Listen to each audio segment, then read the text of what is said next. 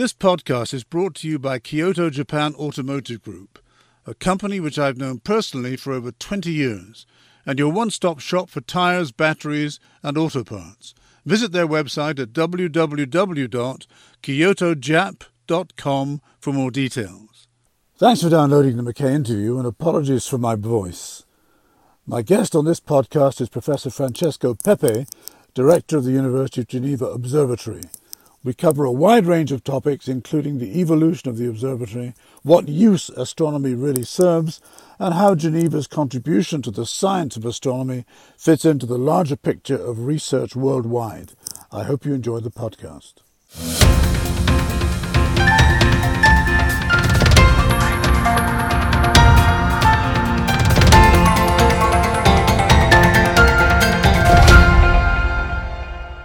Hello, everyone. Today I'm reaching for the stars. I'm inviting you all on a visit to one of Geneva's best-kept secrets. I'm a guest of Professor Francesco Pepe, who is the director of the University of Geneva's Observatory, tucked away in the forest in the commune of Versoix in Geneva. Now, Professor Pepe is a distinguished scientist who started his academic career at the ETH, the ETH in Zurich. That's a well-known federal university in Switzerland where he did his PhD in infrared astronomy. He's extremely well published, steeped in numerous important research projects, as well as a dedicated teacher of students and a supervisor of doctoral students. Listeners, we're in the presence of a formidable intellect and, as you'll soon hear, a compelling and enthusiastic communicator. Welcome to the Mackay interview, Professor Pepe. Thanks for inviting me back to record this interview and to speak to our wider radio audience. Hi, Michael. Yeah, nice to have you here. It's good to be back again. Professor Pepe, Francesco, if I may, you're hidden away here in the woods, only 14 kilometers from Geneva, and within Sunday afternoon strolling distance to Geneva Airport and the French border. I live not far away and have driven past the entrance countless times, but until a few months ago, on a visit to meet you for the first time, never actually entered. It's a fascinating place. But what goes on here? Yeah, that's the astronomy department. That's what we call the Geneva Observatory. We are here in the woods of Versoix, a little bit far away from the city for evident reasons, because we observe the sky. Actually, we used to observe the sky from here, but we observe the sky also from elsewhere, from better places. But here we have this astronomy department. So that's 180 people who do research in astronomy. And this is the biggest institute in Switzerland in astronomy. In the whole of the country? Wow. Yes. Okay. Yes. That's fascinating. Now, I was surprised, pleasantly surprised, to learn from you of Geneva's long history with the heavens, its stars and its planets. But please tell me the story again for the benefit of our listeners. I mean, the history goes back well over 250 years, doesn't it? Yes, we just celebrated the 250 years of existence of the Geneva Observatory, which was born in 1772. 1772? Yeah, so the 250... But that would have been in the city, in the Ville de Genève, in those days, I guess. In those days, it was in Geneva downtown, indeed. Yeah. There were different observatories built in Geneva, so there was not only one building, there were several during the lifetime, and only in 1966, it moved to Versoix. So this building that we're in today? Yes, this was built in 1966. At that time, it was still the Geneva Observatory, so an entity independent of the university until 1973. So this was born as the Geneva Observatory because of Mallet, of the first science Mallet was a professor. Yeah. Professor Mallet. Yeah. In 71, actually, he was nominated professor of the Academy of Geneva. At that time, it was the Academy. And what year was that? Sorry, 71, if I remember correctly. So 1771. 71, as long ago as that. Yeah, that was the first science professorship in Geneva. And the observatory was born from his wish to have an observatory also in Switzerland. He actually participated in 1769 to a campaign to observe together with other scientists across Europe the transit of Venus in front of the Sun to measure distances in our solar system. So he participated to this international campaign, which was in Russia, and he had visited the St. Petersburg Observatory in Russia. He was fascinated by the instruments and the observatory itself. So when he came back, he proposed to build an observatory here. So the relationship with the university goes back to roughly the 18th century. Yeah, so that was the 18th century. So actually the start of the observatory was the relation with the university. But at that time, the Geneva Observatory was not part of the university. It was an independent entity. But Professor Mallet was science professor at the university, or became science professor at the university. So in 1772, he proposed to build an observatory. And the Magnifique Conseil at that time, so the Grand Conseil of aujourd'hui, decided after long discussions that yes, he would be allowed to build the observatory, but at one condition: he would have to pay for it.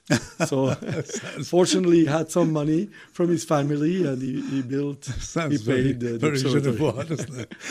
Oh, gosh, that's fascinating. So tell me, astronomy, Francesco, is mysterious and awe-inspiring. These are my words. But why is it important and useful? Now, after all, you've dedicated your professional life to it, so it must be important. But other than to enthuse non-specialists, non-scientists like me, most of us listening now, why is astronomy important and useful? This is a question that I hear many, many times. So people ask me this question: what it is good for? Why it's useful? Let's be frank. This is a philosophical question. Yes. Okay. Yes. This goes back. I mean, why is art useful? Is art useful? Is it useful? Yeah. That's right. Or why is it useful to have a big car if you want just to go from A to B? Do you need a car which costs 200,000 euros? So, I mean, the question of being useful is really, really very tricky. Well, maybe I chose the wrong word. Yeah. No. Yeah, but maybe it's not. No, it was not the wrong word. A word. I just wanted to point out that it depends a little bit of what people understand by or mean by the word useful, to be useful. I would say that the question can be answered in many different ways. So first of all, astronomy is a fundamental research. Okay, we do fundamental research. We do not fundamental research in French. Recherche. It's very similar. Okay, it's to search for something, to search for answers. Sometimes you don't find it. Okay, but it's actually the action to search for answers that is important. Sometimes to find an answer, sometimes not. That makes the research. And why is this important? Because if mankind was not able to do research in all the areas, we would still be animals. Absolutely. Okay? I understand so we would that. act like animals. So what made mankind progress is actually this idea of asking questions and trying to answer these questions. Curiosity. That makes the difference, I would say, and this makes mankind progress. Now, this remains very philosophical, but you may ask also some practical usefulness, and that's another aspect. I go to one extreme to the other. I would say that there are practical usefulness that uses that you understanding things is always useful, and that I think nobody could contradict. But look, if you asked Maxwell who wrote equations about electrodynamics about 200 years ago, a little bit less. Okay, so he wrote it. It described electrodynamic. So what is electricity? What is magnetism? What are waves?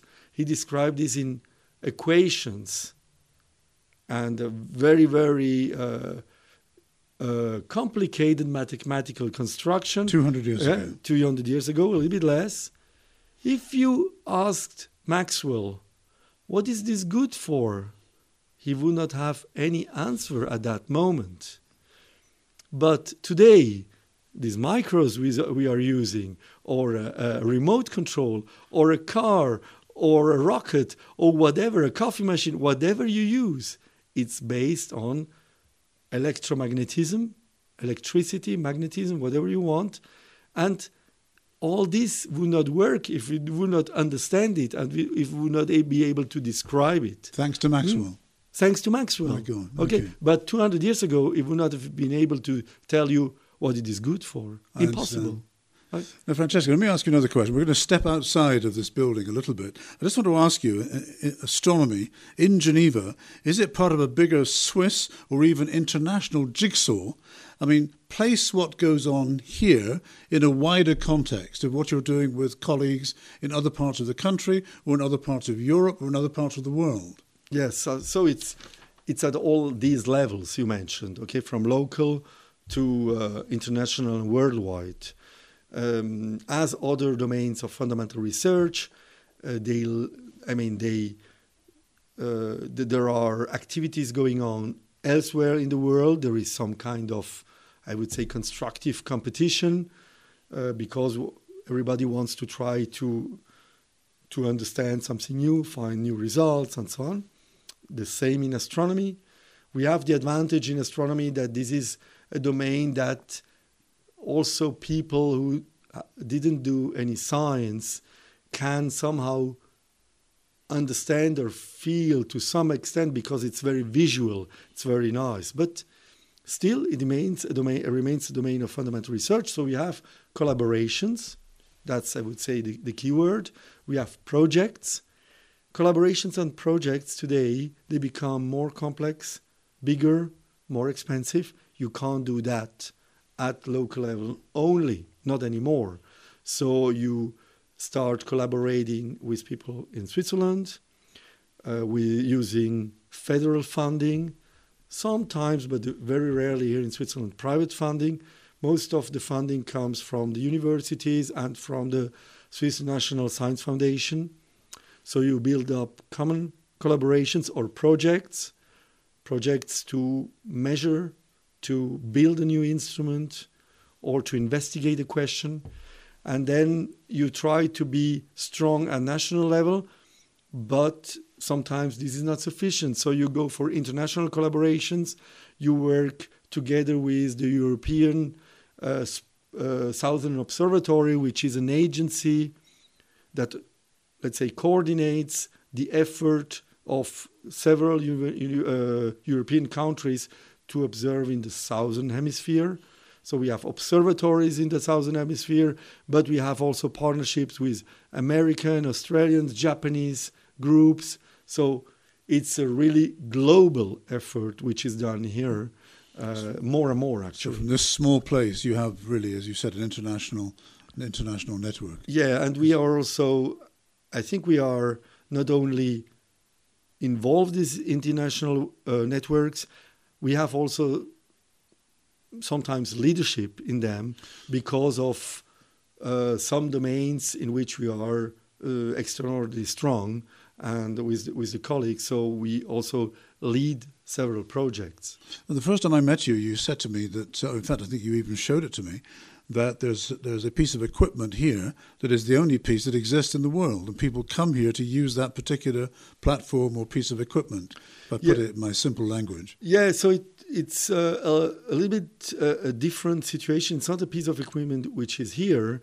It's an equipment, a spectrograph, so a machine to analyze the light, to decompose white light in all its colors, like a rainbow, which is especially built to find and characterize extrasolar planets. So planets around other stars, like our sun, but other suns, other stars.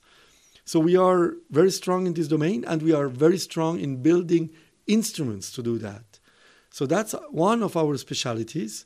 And the instrument I had shown you or mentioned is called espresso. This is espresso, like coffee. Espresso, like coffee. Yeah, okay. Sorry for that. An Italian connection. Okay. Yeah, it was also. I mean, it was a collaboration between Italy, Switzerland, Spain, Portugal. It sounds like a great name. So it was a common, and we wanted to do it fast. So espresso as well. I see.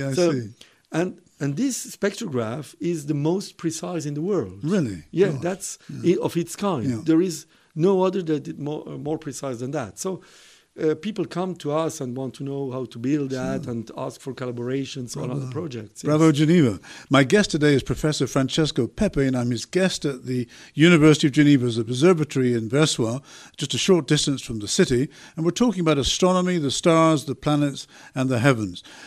Francesco, in your academic career, what have been the major advances in the science of astronomy that have had the biggest impact, and why have they had the biggest impact? Yes, so there are several advances, and I mean, like for example, pick one or two that are really significant in your career. In my career, I would say that there are two. One is very close to what I do, and the other is more general, which is linked to the theory of the Big Bang, of the expansion of the universe. So these were there. I would say that to measure the cosmic microwave background, so the residual, what is left from this Big Bang, from the original explosion, about 14 billion years ago. So to 14 billion. 14 billion years ago. Okay, because it's a big number. It's a big number. Okay. It's a 14 with 9 zeros. 9 zeros, exactly. Years. Yeah. Okay, that's the age of the universe. Yeah. Okay, to measure, to detect this background, that's one of the major discoveries, I would say. The other one is the fact to demonstrate for the first time in the history of mankind that our sun is not the only star to have planets. And this has been done by Michel Mayor and Didier Queloz, two professors from the Geneva Observatory, who in 1995 discovered for the first exoplanet, so the first planet around another star. If I have to mention two, I will mention these two. But there are many other discoveries. And are these, by any chance, the same people who got the Nobel Prize, or are they different people? These are so the two people I mentioned, Didier Queloz and Michel Mayor. Michel Mayor was professor here, and Didier Queloz was his PhD student at that time, and they did the discovery together. So they both got the Nobel Prize for the same reason, 2019. Yeah, for the discovery of the first extrasolar planet. My gosh. Now, I'm just going to move on a little bit more quickly because I've got so many more questions to ask you. But, since I met you, and I've now been around this place twice, thanks to you, I've learned so many new words, names and acronyms. It's a bit like anything else in the United Nations. There's always acronyms and abbreviations. GAIA, EUCLID, CHEOPS, just to name three of them. Tell me more about these projects and why we ought to know about them.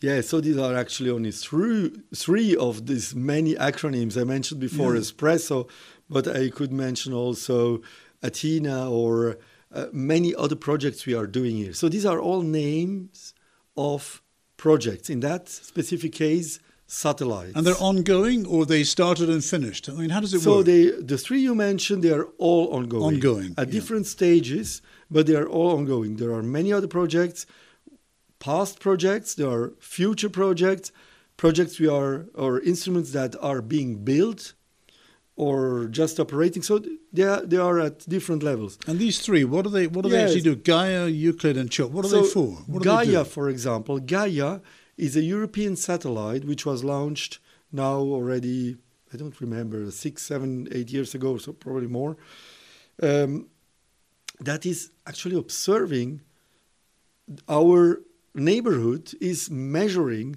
the position and the speed of all the stars around us.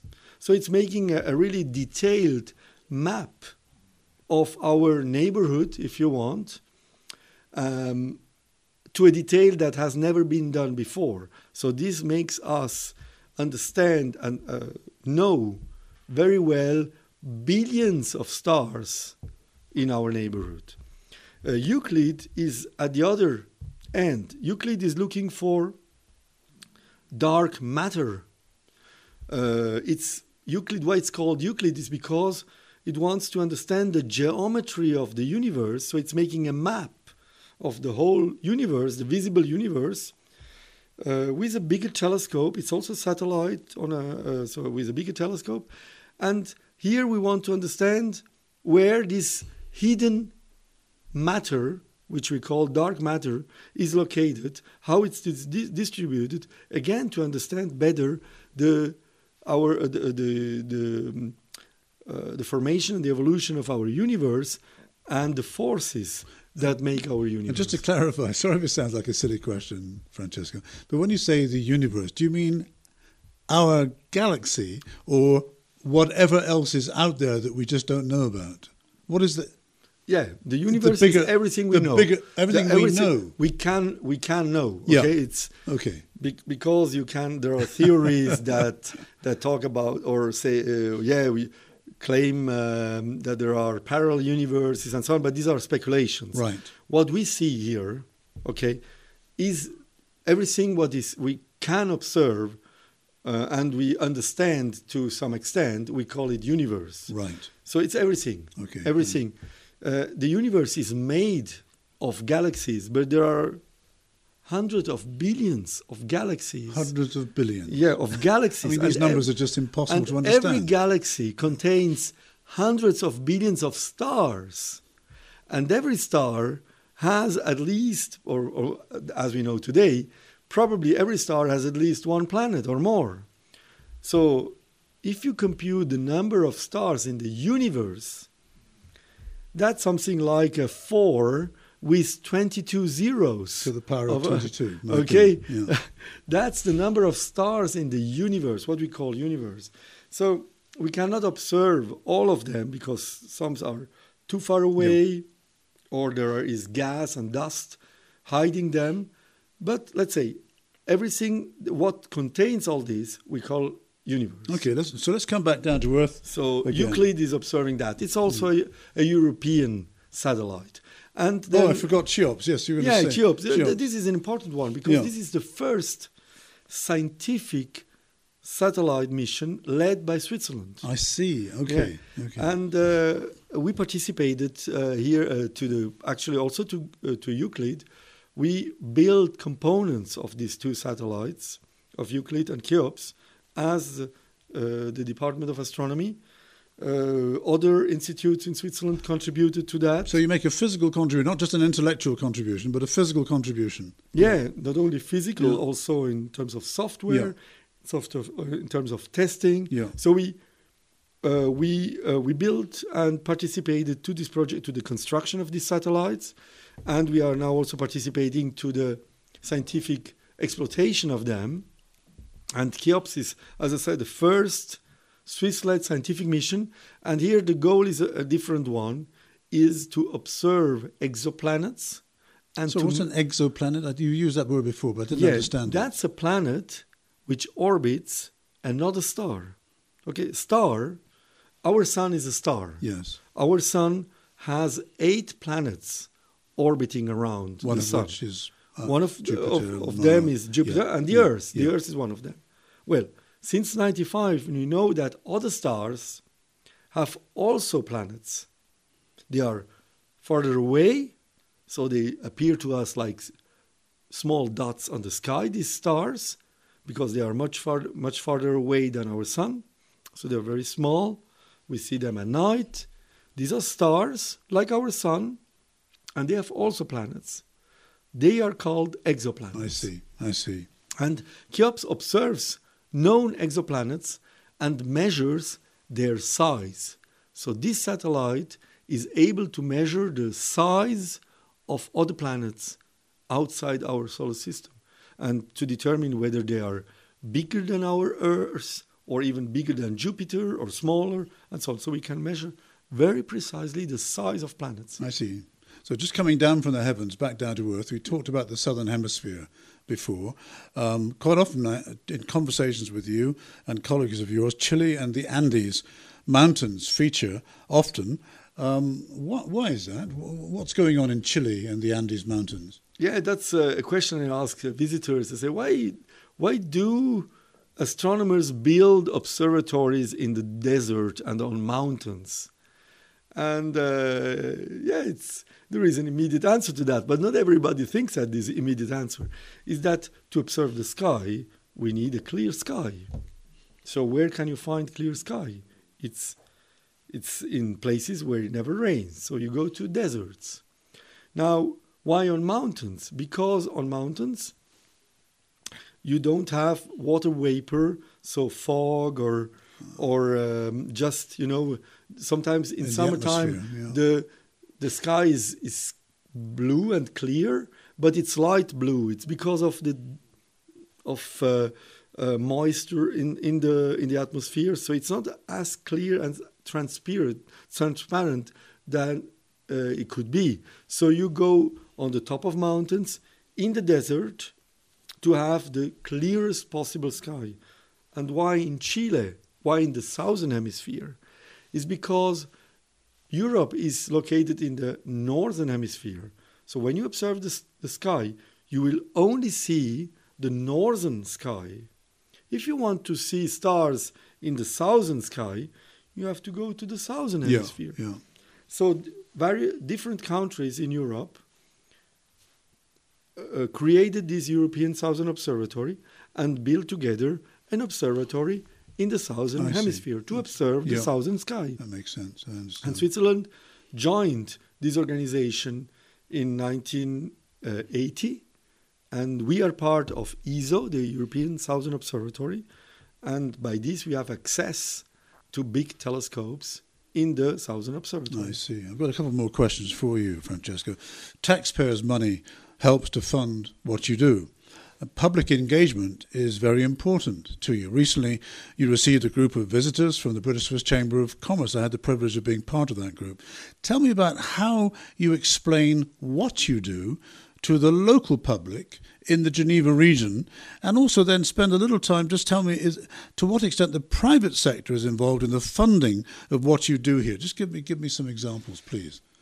So what we do here in public outreach, so just let's recall us that the Geneva University has three missions actually: teaching, research, and public outreach. They call it service à la cité. Yeah. Services to the population. To the population, yeah. So we are active in the three of them, and astronomy is actually really very well adapted to do public outreach because you have something to show. People are interested in what they see. There is an aestheticism. It's beautiful. I can testify to that. Yeah. So that's, I would say, we have a privileged position here, but also a responsibility.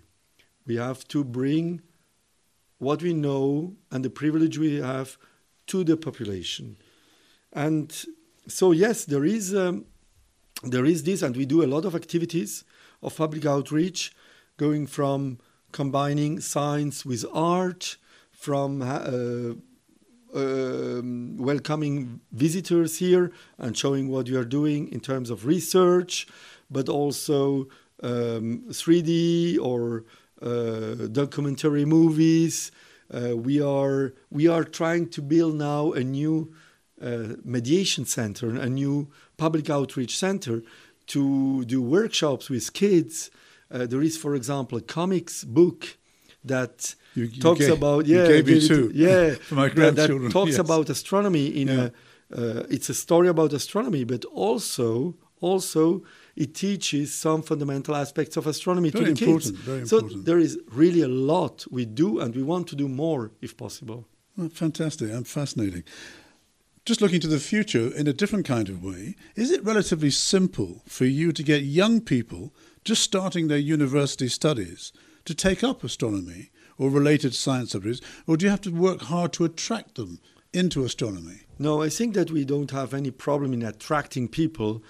What we have to do sometimes is a little bit of being selective, because astronomy is not... Of the people or the project, or both? No, on the people. The people, okay, yeah. Because people have to understand, young people have to understand, if they want to become astronomers, that they have to be, before being an astronomer, they have to be mathematicians, physicists, to be astronomers. So they have to have a good basis, good basis. It's mandatory. Okay, so yeah. Astronomy is not about knowing all the constellations by heart.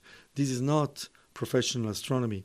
Professional astronomy is doing astrophysics, understanding the physics of what you observe, going to cosmology, the origin of the universe. So this is mathematics, this is physics, and then it becomes astronomy. So astronomy is a graduate study or a postdoctoral study, is it? There are all levels, but there is no bachelor in astronomy. So you do a bachelor in physics, right. Then you do a master in astrophysics.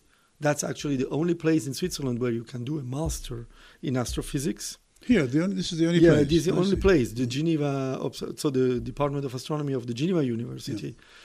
Yeah. And then, from there, if you want to stay in research, you can do a doctoral study, PhD. So you can become doctor, and then you start, maybe or maybe not, because there are many other opportunities. You can start your academic career as a postdoc, and then further as a senior researcher, and so on, and become professor if you want, if you can, and if you want. I see. But it's really important to understand that it's, I think many people are attracted by astronomy, but it requires really mastering also mathematics and physics. So you need both. So it's good for any young people listening in that they need to do their groundwork and their homework thoroughly, and then listen to the professor. But this is true for any domain. Yes, that's true. That's true. Last question, an obvious question. What are you working on currently? What's new that's going on that the listeners would like to hear about? Yeah, so there are, as I told you, there are many projects.